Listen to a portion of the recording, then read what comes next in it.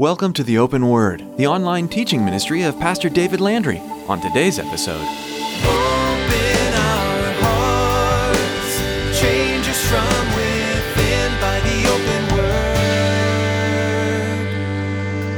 Give us ears to hear your truth and eyes to see the needs around us as we draw close to you. May we thirst for the water that your love brings us. Open our hearts, change us from within by the open word. You understand that literally and truly, though everything that the enemy may throw against you, God is still on his throne. God is still sovereign over all of his creation. And his love for you continues to express itself in mighty and powerful ways. Even though you might think that, again, the world is falling apart, and at this present time in your life, it might be. But God is still God. it's funny how life doesn't work out as we plan. We have grand ideas or dreams, and instead, God leads us in a completely different direction. It may feel like God is actually thwarting your plans or standing in the way of your dreams, but maybe that's because God's plan is bigger and different than yours. In today's message, Pastor David encourages us with the truth that God is sovereign and in control of all of his creation. Relax in his love and let him lead you in the way he desires you to go. And here's Pastor David in the book of Acts chapter 23 as he begins his message, But God.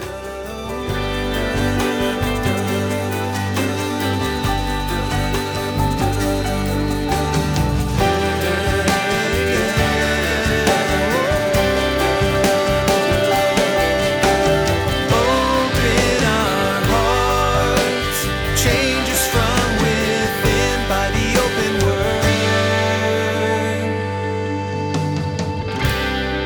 The Apostle Paul had come to Jerusalem. He was finishing his third missionary journey.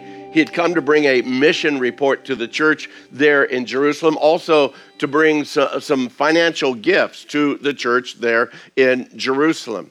We find out that while he was there, he found out that many in the church there in Jerusalem, they were still very zealous for the law, because you see, the church in Jerusalem was made up primarily of Jews who had come to a saving knowledge of Christ. And so this idea of being saved by grace alone, through faith alone, in Christ alone, that's how they were saved, just like the Gentiles were.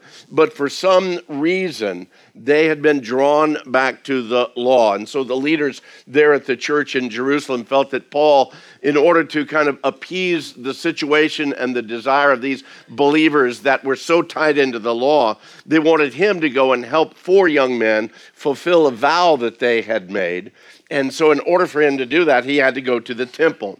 And in order for him to go into the temple, he had to go through a cleansing or purification ceremony because of the law. And so Paul did that willingly. And while he was there on the temple grounds, again, just being usable vessel for the Lord, that's when Jews who had seen him in Asia with the Gentiles recognized him. And because he had been traveling with Gentiles, they figured that he had probably brought some of these Gentiles onto the temple grounds, and that's when the riot broke out. And in the midst of that riot, we've read and we've seen over the last couple of weeks that Claudius Lysias, the commander of the garrison of the Roman forces there in Jerusalem, who are housed there at the Antonia fortress, right next to, right a part of, and attached to the temple grounds, brought his forces down, rescued Paul from, again, that riot, that mob that was going to kill him. And so right now we find that Paul is in that protective custody there on the Antonia fortress grounds.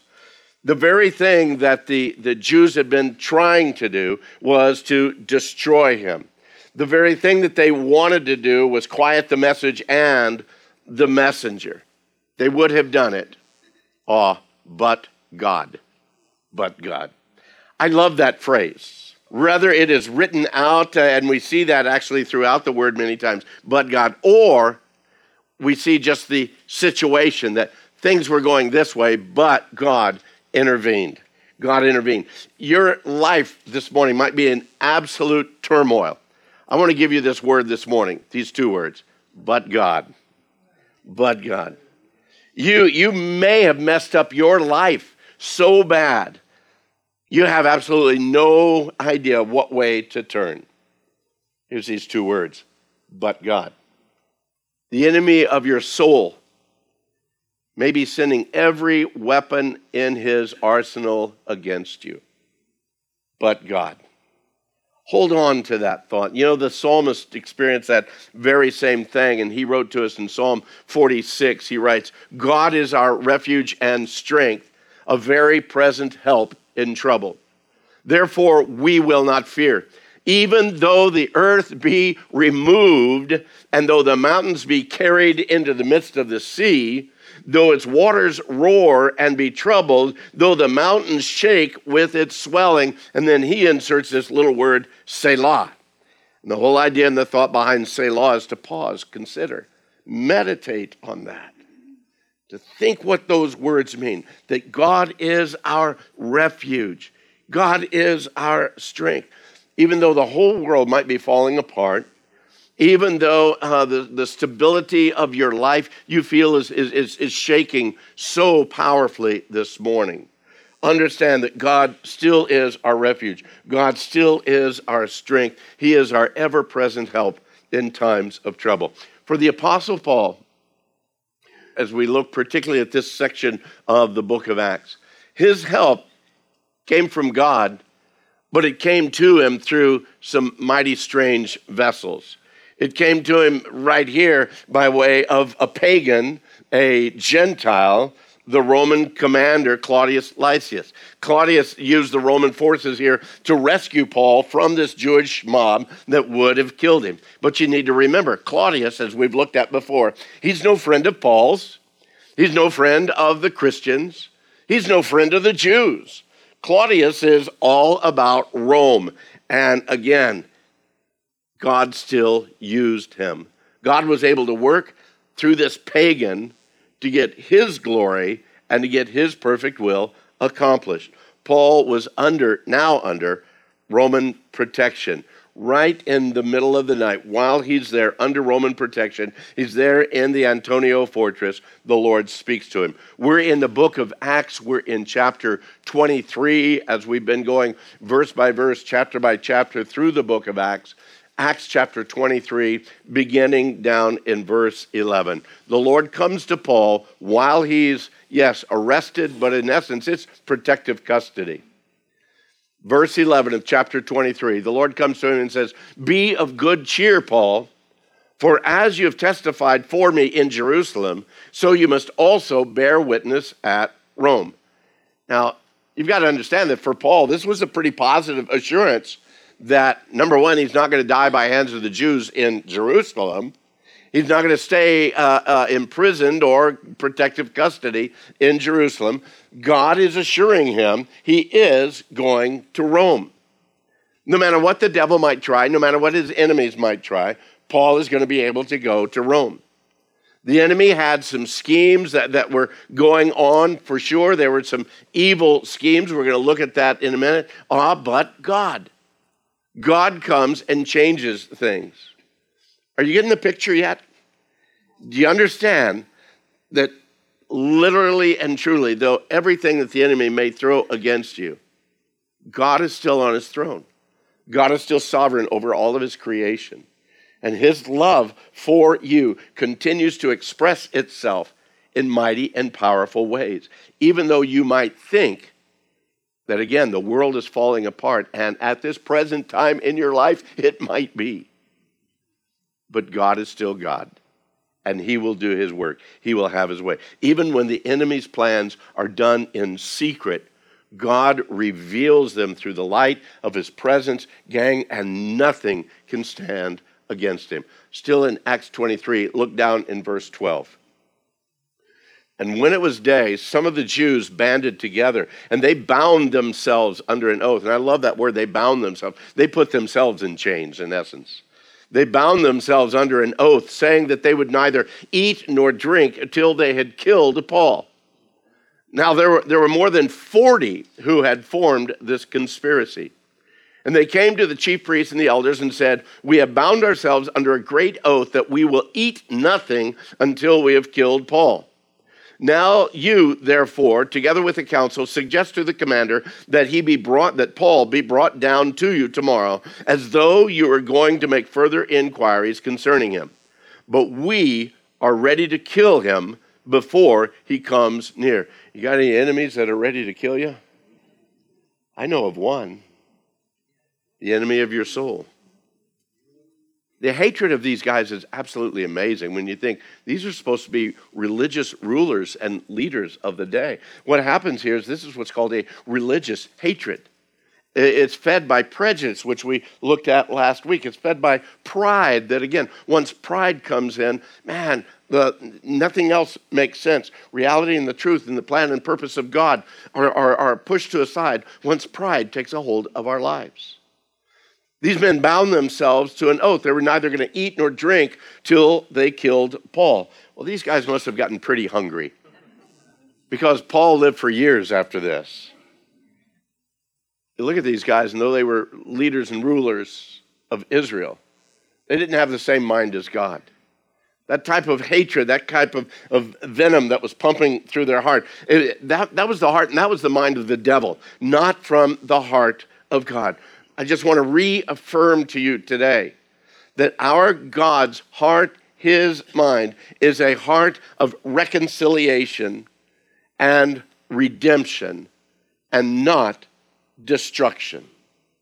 Our God is for reconciliation and redemption and not destruction. And you might say, yeah, but what about all those evil people? You've got to balance that out with the reality of what the Word of God declares, that God is not willing that any should perish, but that all should come to eternal or everlasting life. Our God is a God of reconciliation and redemption. But these religious men, again, long ago, they had left the heart of God, and they're now serving the evil one. Oh, but God. But God. Nothing is hidden, but that won't be made known and brought to light. Look down in verse 16. So when Paul's sister son heard of their ambush, he went and entered the barracks and told Paul. And then Paul called one of the centurions to him and said, "Take this man to the commander, for he has something to tell him." And so he took him and brought him to the commander and said, "Paul the prisoner called me to him and asked me to bring this young man to you. He has something to say to you." And then the commander took the young man by the hand, went aside and asked privately, "What is it that you have to tell me?" And he said, "The Jews have agreed to ask you to bring Paul down to the council tomorrow, as though they were going to inquire more fully about him. But do not yield to them, for more than 40 of them lie in wait for him, men who have bound themselves by an oath that they will neither eat nor drink till they have killed him. And now they're ready, and they're waiting for the promise from you." And so the commander let the young man depart, and he commanded him, saying, "Tell no one that you have revealed these things to me." You've got to stop right now. Do you realize that for some time now, God had preordained even this event? You say, well, why would you say that? How did his nephew get at the right place at the right time to hear this and to be able for Paul to be in such a situation, even though he was under the protective custody of the Antonia fortress, he was able to speak to his nephew. His nephew was able to come in, speak. He had the ability to call the centurion and say, "Hey, this young man has something to say to the commander. Would you bring him to him?" And that was all able to come about. Beloved, God knows what's going on in your life right now too. Nothing that's going on in your life takes him by surprise. Absolutely nothing. Our God, who knows tomorrow and today and yesterday in the fullest of extent, and he is working his purposes and plans out. And yeah, even in times in your life and in my life that we don't like what's going on. And it's not comfortable and it's not good. But yet for us to understand and know that God is working all things together for good, for those that love him, for those that are called according to his purposes. And we see his plan already being worked out. Was it a coincidence that his nephew just happened to be there? No, not at all. It is what I call a God incident. A God incident where God intersects lives and he's weaving this tapestry together of his plan, his purposes, and his will. We don't know any more about this nephew than what we read here. It does say that it was Paul's sister. We also know that Paul's father was a Pharisee. He tells the Sanhedrin that he's the son of a Pharisee. He's a Pharisee of a Pharisee. He's the son of a Pharisee is what he told the Sanhedrin earlier on here in the book of Acts. We don't know, but maybe when Paul was younger, maybe they moved from Tarsus, where he had lived, down to live in Jerusalem, because we also know that Paul was raised, taught at the feet of Gamaliel, that Jewish rabbi that was so popular and honored among Judaism during that time. So Paul is familiar with what's going on here. Perhaps his family was there. Perhaps when they moved there, his sister, maybe she found a nice Jewish boy. Who knows? Married him, and then he became maybe he's one of the Pharisees. Maybe they're Christians in secret, because there were many during that time because of the fear of the Jews that, again, they kept secret. We don't know, but whatever the case, somehow the scheme of these assassins had been made known to Paul's nephew. He came to share it with Paul, and then it was able to go and bring that to Claudius Lysias, the commander of the Antonia fortress. And now he has the whole garrison of these pagan Roman soldiers that are protecting Paul. You got to love the plan of God, even when we don't understand it. He's using all these pagans to surround Paul and to protect him. So as the nephew goes to Claudius, the commander, again, he makes that statement, don't tell anyone, but then he moves decisively and very quickly. Look in verse 23. He, Lysias, called for 2 centurions, saying, prepare 200 soldiers, 70 horsemen, and 200 spearmen to go to Caesarea at the 3rd hour of the night. That's at 9 o'clock at night. And provide mounts for Paul to set on, and bring him safely to Felix the governor. Now, just a little bit of history here. If you are a Roman centurion and your commander says, I want you to bring this prisoner safely to this place, guess what you're going to do? You're going to make sure that he gets safely to where he goes. Otherwise, it's going to be your head, okay? Now, I'm not real sharp in math. Some of you know that. So I had to get my calculator out and figure this all out. But by the time you add 200 soldiers, 70 horsemen, and 200 spearmen, you have 470 trained Roman soldiers around the Apostle Paul to keep him and to protect him. Now, again, we need to stop, look at this real quick. At first, we see more than 40 of these assassins, these Jewish assassins, were gearing up and aiming to take the life of the Apostle Paul. More than 40 of them. Say, for instance, it's 47. Let's just pick that number. So what are the odds for Paul right now? 47 to 1. I lived a year and a half in Vegas, okay? So the odds are 47 to 1. Not very good odds that these guys who are set on killing you. But God. Look what happens here. Now God has 470 trained Roman soldiers protecting Paul. What are the odds now? Drop the 0 on both of them, the 470 and the 47. It's 47 to 1. But God is with that 47. Plus, they're trained Roman soldiers.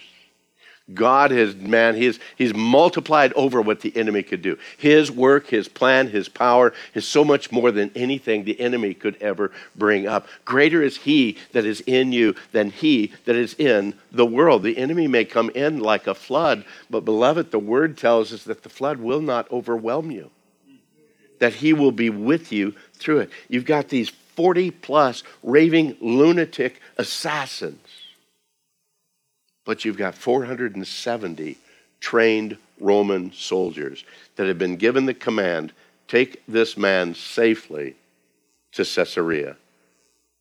Okay, the Roman commander, he had actually taken nearly half of his forces. Again, the forces there at Antonia Fortress or in Jerusalem would have been around 1,000. We've got 470, about half of those. Now they're leaving at 9 o'clock at night, and they're on this march to go to Caesarea, not quite 100 miles from where Jerusalem is. Look down in verse 25. He actually writes a letter to Felix, the governor. In verse 25, he wrote a letter in the following manner: Claudius Lysias, to the most excellent governor Felix, greetings. This man was seized by the Jews and was about to be killed by them. But coming with troops, I rescued him, having learned that he was a Roman. And when I wanted to know the reason they accused him, I brought him before their council. I found out that he was accused concerning questions of their law, and had nothing charged against him deserving death or chains. And when it was told me that the Jews lay in wait for the man, I sent him immediately to you, and also commanded his accusers to state before you the charges against him. Farewell. Now you've got to stop again here. You got to look at the irony. You got to look at the humor of what's being written here. Here, Claudius Lysias, and again, if you've been with us in this study, you know what happened and why things were going the way they were. He says the Jews tried to kill him, but I rescued him. Well, actually, there was a Jewish riot that was breaking out right under his nose. He didn't come in really to rescue Paul. He came in to squelch the riot. He says, because I learned that he was a Roman. No, that's not why you initially rescued him. Remember, he didn't learn that he was a Roman citizen until after he had tied Paul to a post, getting ready to beat him with the scourge. And then Paul said, no, I am a Roman. But it's Claudius Lysias that's writing the letter. So, he's going to show himself in the best of lights. So, verse 31. The soldiers, as they were commanded, took Paul and brought him by night to Antipatris. The next day, they left the horsemen to go on with him and returned to the barracks. Well, Antipatris is about 37 miles from Jerusalem. They marched all night. Remember, they left 9 o'clock at night. They marched all night to get to Antipatris. 37 miles. Normally, in a walk, normal people walk about 20 miles in one day. A normal day's walk, you can get that. These guys did 37. Y'all that were in the military know what it is to be called to a forced march. You're double timing. You're going to make that time. And so that's what they've done. They did have some horse soldiers, but the rest of them were foot soldiers. They made it to Antipatris. Then at that point in time, all the foot soldiers, they left, went back to Jerusalem to make sure that Jerusalem was covered and protected. And I would imagine that they probably did a forced march double time, making it back to Jerusalem just for the protection of the city there, while Paul continued on to Caesarea with the horsemen, about another 29 miles. Look at verse 33. When they came to Caesarea and had delivered the letter to the governor, they also presented Paul to him. And when the governor had read it, he asked what province he was from. And when he understood that he was from Cilicia, he said, I will hear you when your accusers also have come. And he commanded him to be kept in Herod's praetorium. Open our hearts, change us from within by the open word. That's all we have time for on today's edition of The Open Word. Pastor David has been teaching through the book of Acts, introducing you to the early church and how they were radically changed by an encounter with the Holy Spirit. As we wrap up our time with you today, we'd like to let you know how you can listen to more editions of The Open Word. Here's Pastor David. I'm so glad you tuned in today to The Open Word. As you know, this broadcast is meant to share with you the hope, grace, and love that can only be found through Jesus Christ. Would you like to listen to more of them? Well, just visit theopenword.com. You'll be directed to our Facebook page where we're adding all of my previous messages for you to listen to for free. Be sure to like and follow that page and feel free to share it with your friends. That website again is theopenword.com. Thanks, Pastor David. We'd like to take a moment before we close and ask you to consider partnering with us here at The Open Word. Would you pray for us and for our listeners? We know the enemy attempts to hinder the truth of the gospel from being spread. He will stop at no cost to prevent even one heart from turning to Jesus. Thanks for partnering with us in this, and thanks for listening to The Open Word. Do you live in Casa Grande? If so, we'd love to meet you. Come join us this weekend at Calvary Chapel Casa Grande on Saturday at 6:30 p.m. or Sunday at 9 or 11 a.m. Directions can be found at theopenword.com. That's all for today. Thanks again for tuning in and for praying for The Open Word.